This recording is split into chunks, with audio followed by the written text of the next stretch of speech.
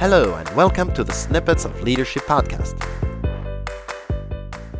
Once you have your priority in place and you have a log of how much time you've invested in something useful or not for the previous 2 weeks, and once you have 2 slots a day in which you check emails, plus one half an hour slot, let's say on Friday afternoon, to plan your next week, you can start planning your activities for the week.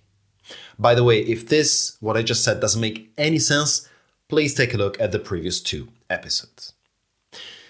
Now, the difference here is striking between non-hybrid time management and hybrid time management. Because in non-hybrid, it's simple.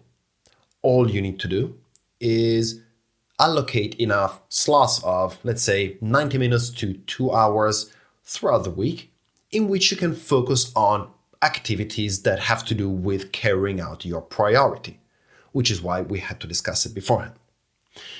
However, when you are in hybrid workplaces, things are difficult and different. Because not only do you want to have enough time to focus on your priority, but you also want to make sure that you distribute your time in the office and elsewhere from home, for example, in the most efficient way. You want to make sure you don't go back and forth from the office, or you go to the office just to make Zoom calls, just to be clear. So how do you do it? Well, here is the breakdown. You need to take a look at the different activities you have to carry out during the week to work on your priority and plan them in order of planning difficulty. So the first ones are going to be necessarily things you need to do in the office with other people in the team. For example, if you're a manager, a one-to-one, or if you need to strategize, a brainstorming session can be much more successful if done in the office. And of course, these are more difficult to plan because you need to match the schedule of different people with yours. And that's why you plan them first.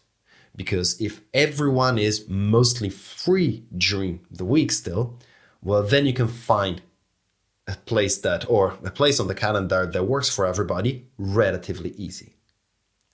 So at this point, let's say, for example, that you need to meet people in the office on Tuesday afternoon and on Thursday morning, right?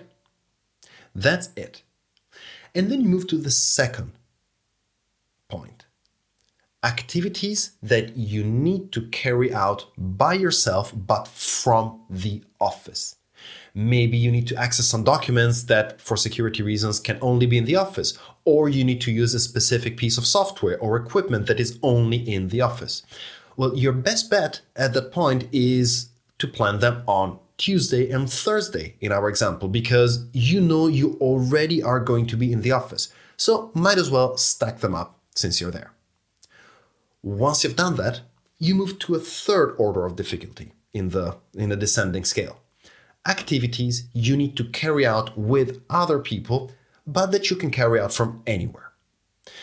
And at this point, you can look at, you can consider Zoom calls with clients or remote team meetings or whatever the hell you want. And at this point, well, whatever slot that you have free and you want to make available for that, you can plan it.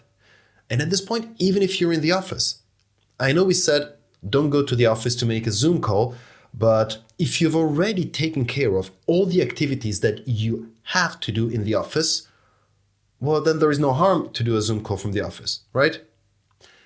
And of course, at the very end, you carry out the activities that, well, you can do from anywhere and by yourself. And by doing this, by focusing on this type of planning in this order, you have, on the one hand, allocated enough time to carry out your priority during the week.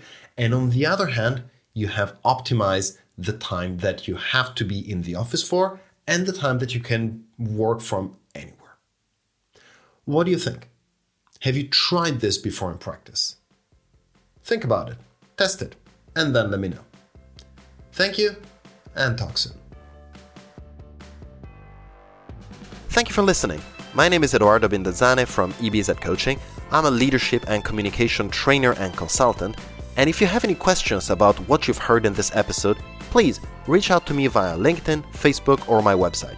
I'll be answering the most interesting questions on the show.